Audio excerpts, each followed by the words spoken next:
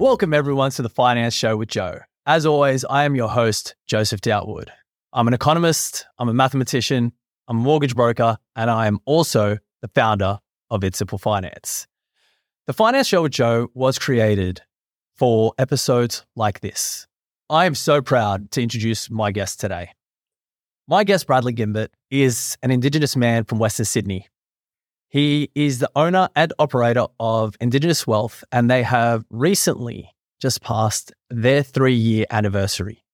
He should be nominated for Australian of the Year because of the mission that Indigenous Wealth is on. Brad, thank you so much for coming on the show. Thanks for having me, Joe. Thanks for the intro as well. That'll do me. No, good stuff. The reason why I say Brad should be nominated for Australian of the Year is because of what he has done for Indigenous Australians. Brad, could you give us a little bit of insight into Indigenous Wealth and basically what you have created? 100%. So firstly, look, Indigenous Wealth, so we're 100% Aboriginal owned and operated. As I said, my name's Bradley Gimbert from Western Sydney. I come from Blacktown. Now living in lovely Maroubra, so a bit of a difference. Now, so Indigenous Wealth, I started Indigenous Wealth because I basically want to make Aboriginal people successful. So that's the mission of Indigenous Wealth, purely to help Aboriginal people become economically successful. How we do that right now is through property investment. Mm-hmm. The reason why is because property has made more millionaires than any other asset class in the world. In Australia, your wealth is very much tied to property. If you have property, you're probably wealthy. And there's basically no generational wealth for my people. There's not much assets getting passed down generation to generation. And so we just wanted to change that.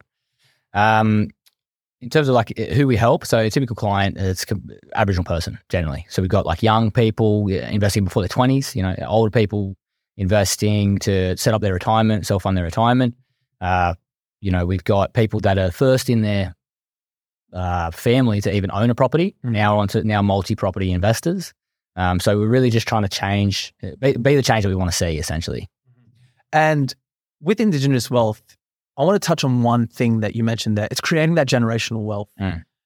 We know Australia's history, the stolen generation. That hasn't really been created for Indigenous Australians before, has it? Not at all. So actually now there's more opportunity now for our people than there ever has been post-colonisation right now. So basically it's up until 50, 60 years ago, it was almost impossible for Aboriginal people to even own a property. So obviously generational wealth has been off the table. Like creating family wealth has just been completely off the table.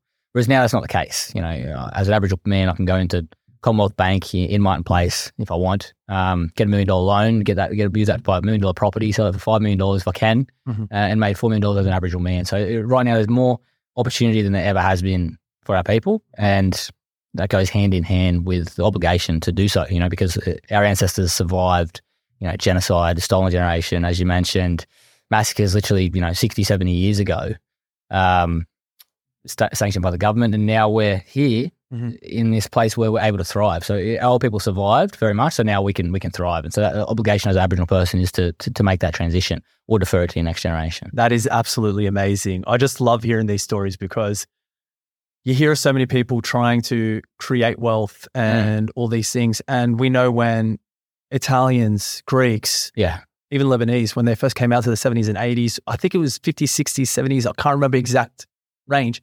They were just giving out land. Exactly. They said, go farm on this land, create something, and they're actually giving it to people whilst they're taking it away from other individuals. So it's just such a remarkable thing to see someone take action and really build for people in their community. So when did you discover your mission for Indigenous Wealth?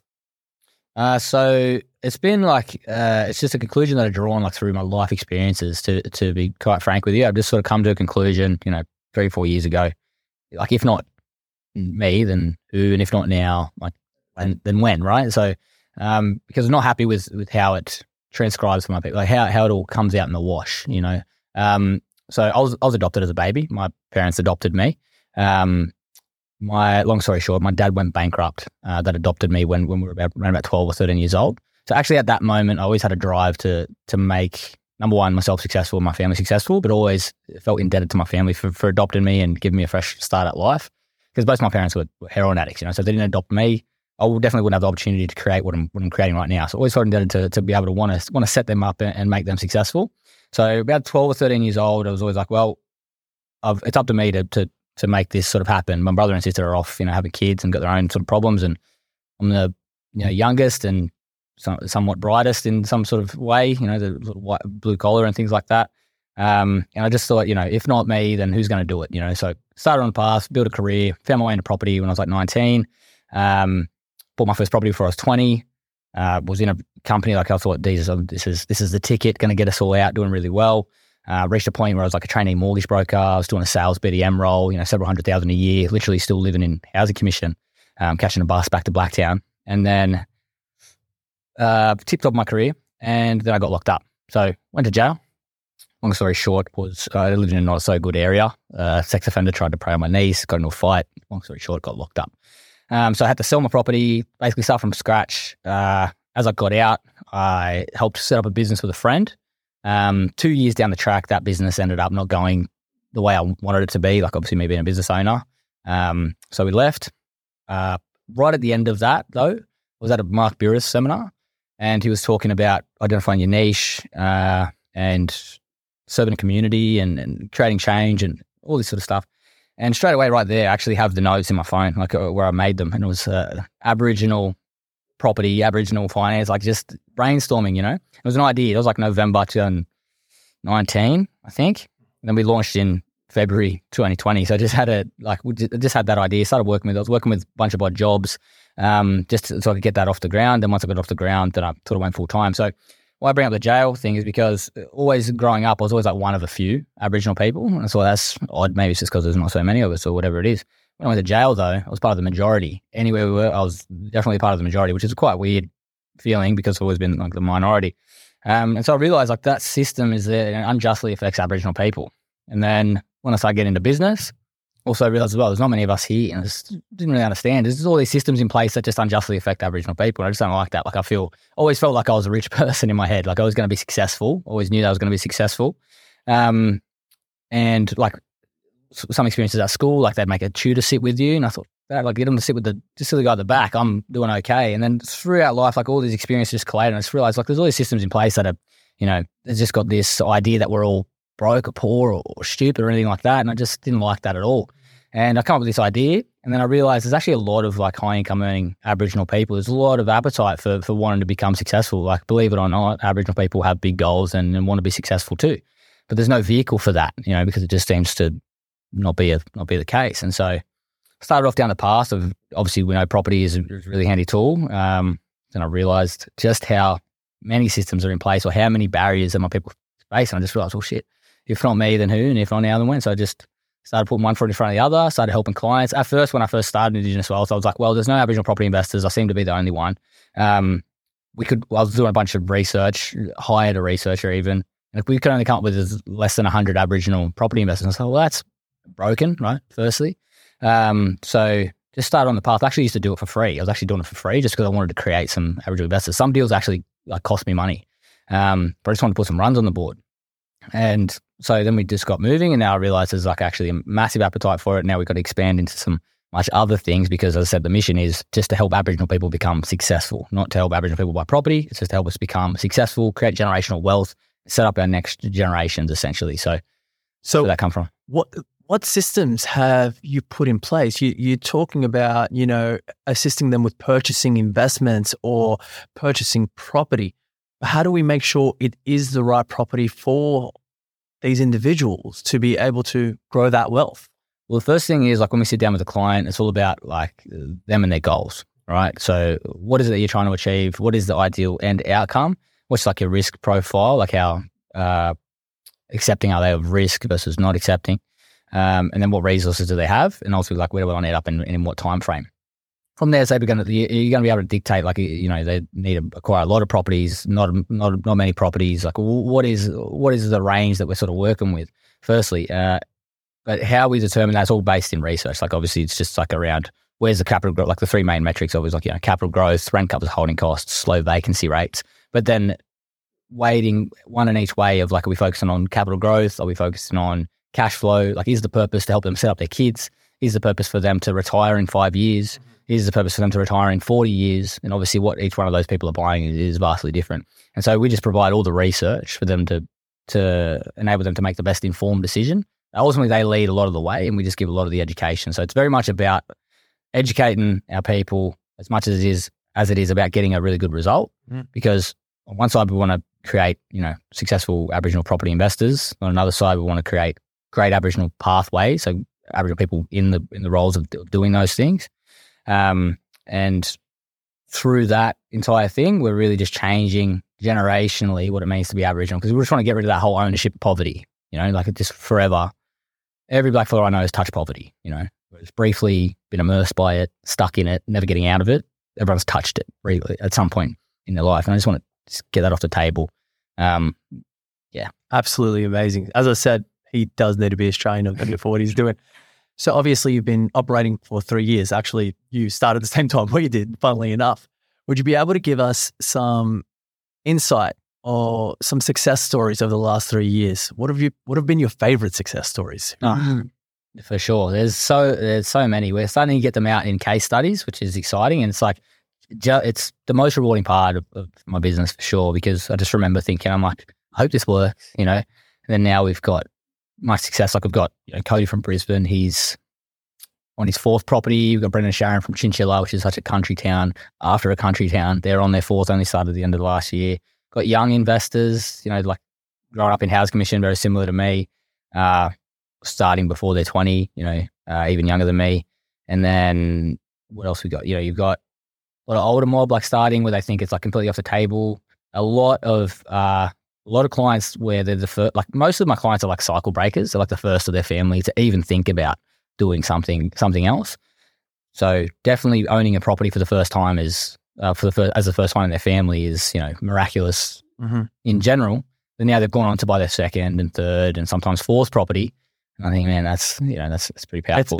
It's definitely a very special thing, especially being able to create that for a whole ecosystem. Basically, you're creating for the entire Aboriginal community. And I just think, number one, why wasn't this done before? And number 2, how much further can you go? Which is pretty cool. Yeah, I still feel like as we keep going, it just feels like we're scraping the surface each time. And I make a big monumental quantum leap and I'm like, amazing. And it's like, wait a second, this is scratching the surface again. And then you find another. Yeah, it's just, and we've got. How many people in your team now? So if we have a collection of the whole team, we're probably looking at around about like 6 to 8-ish, depending.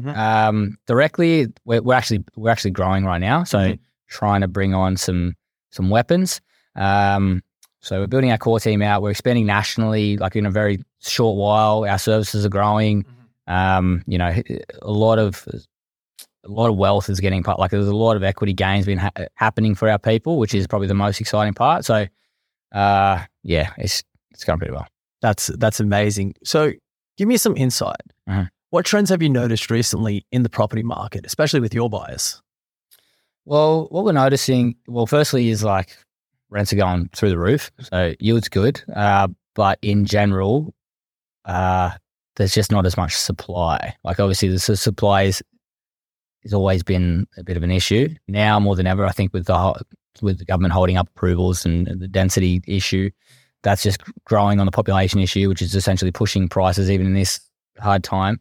So I guess trends, like you're just getting much more opportunity. There's much more economic growth. There's much more, how do we say, like investment into areas to become self-sufficient. So there's much more like growth prospects happening, which is great because you got to accommodate for growing populations. And could you give us an example of a growing suburb or a growing area that you think is going to be, that's on the money, that place is going to succeed? Yeah, so you've got like a really good rising market is like Perth in general, but there's a lot of sub-markets like within there. Like you've got like City of Wanneroo, you've got like Mandurah, Serpentine, Yarradale region, City of Swan, we've done a few deals out of as well. They're all sort of like independent of each other, which is doing really well. City of Wanneroo is like probably a typical, it's going to have a lot of people moving in there over the next 10 or 15 years. Is there a reason why?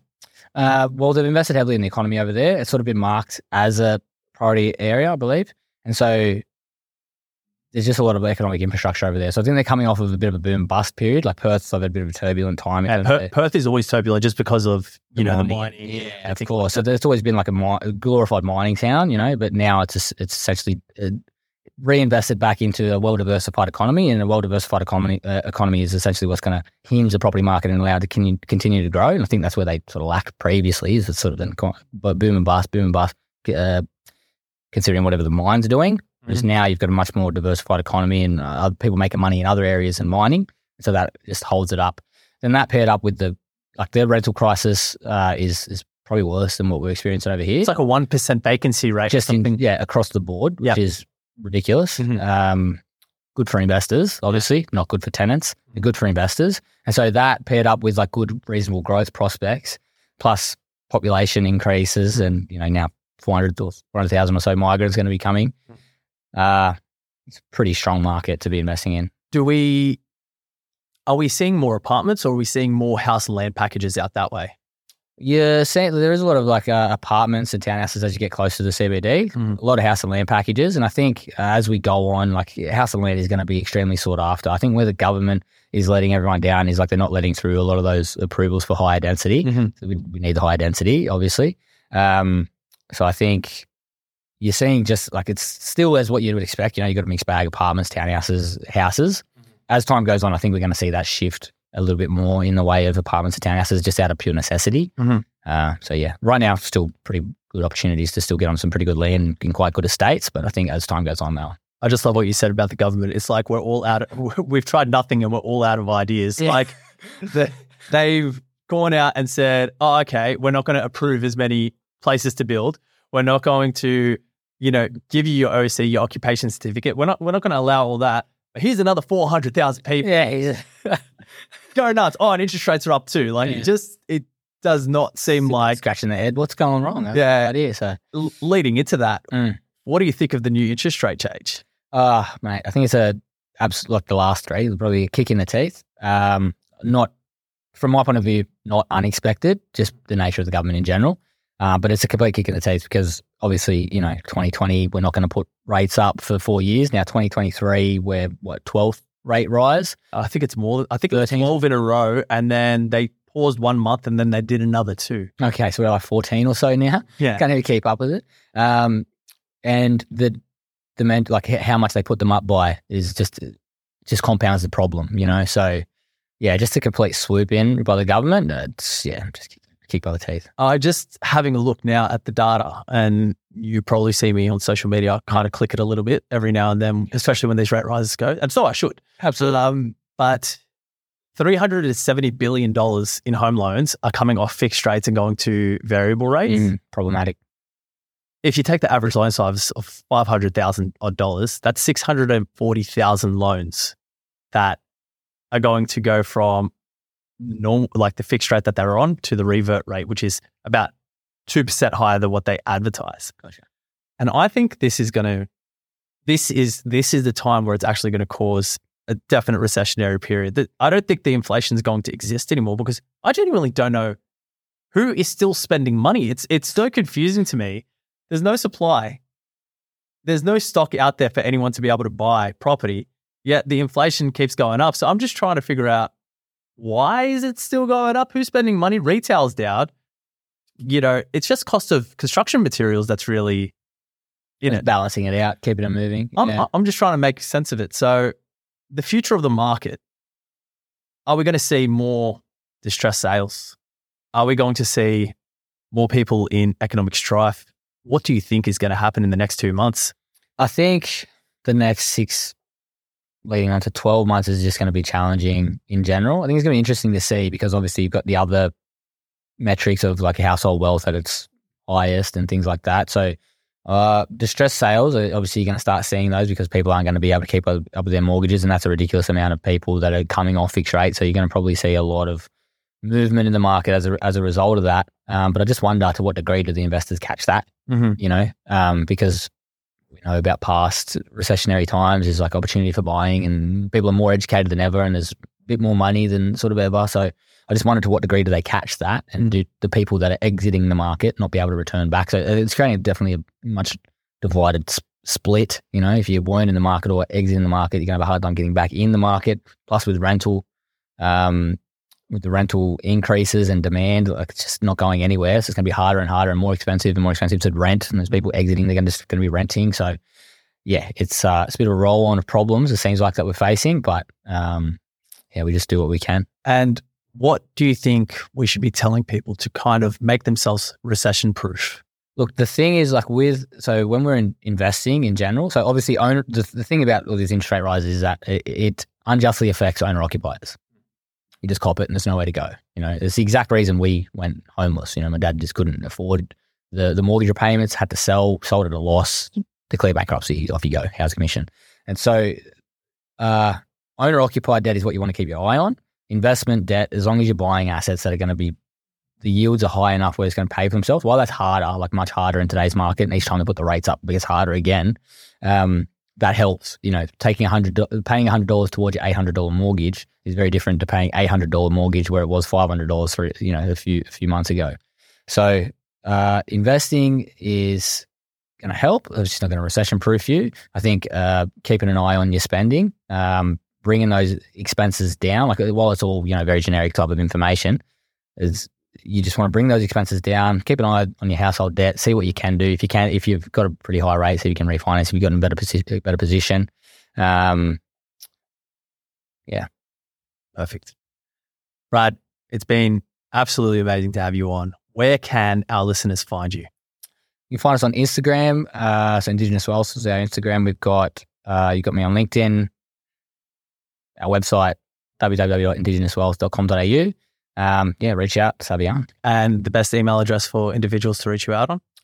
You can reach my personal one. So it's brad@indigenouswealth.com.au. Yep. info@indigenouswealth.com.au. Either one works. And one thing I do want to touch on very quickly, are we going to stay just for Indigenous Australians, or will you help everyone out?